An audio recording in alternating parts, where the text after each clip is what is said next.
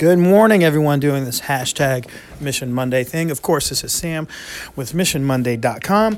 And though you probably already know the mission because I recorded a podcast and a video on Friday to let you know what was going to happen, I want to talk more about it. Of course I do. I'm always on here talking. I hope you guys are enjoying it or at least putting up with it. Anyway, our mission this week is continuing with our theme of thanks all month.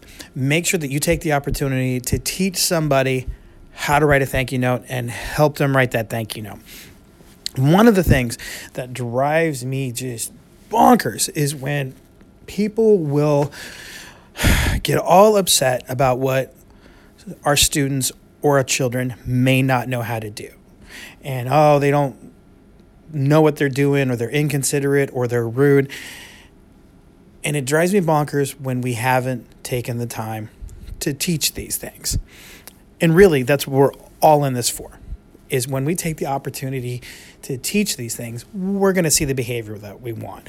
Don't just take it for granted and assume, hey, this person is going to just intuitively know these things.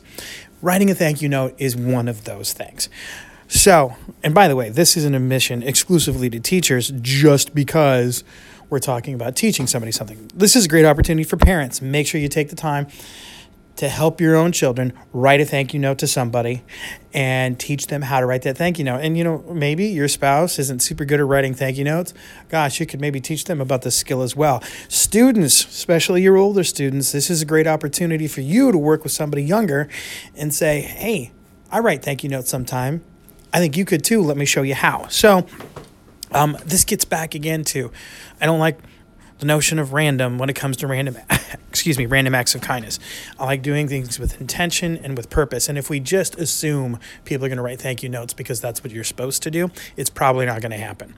So take the time this week, take that opportunity to teach somebody how to write a thank you note, help them write a thank you note, and there will be more thanks in the world because of it. All right. Thank you so much. Go check out missionmonday.com. And remember, I love you guys.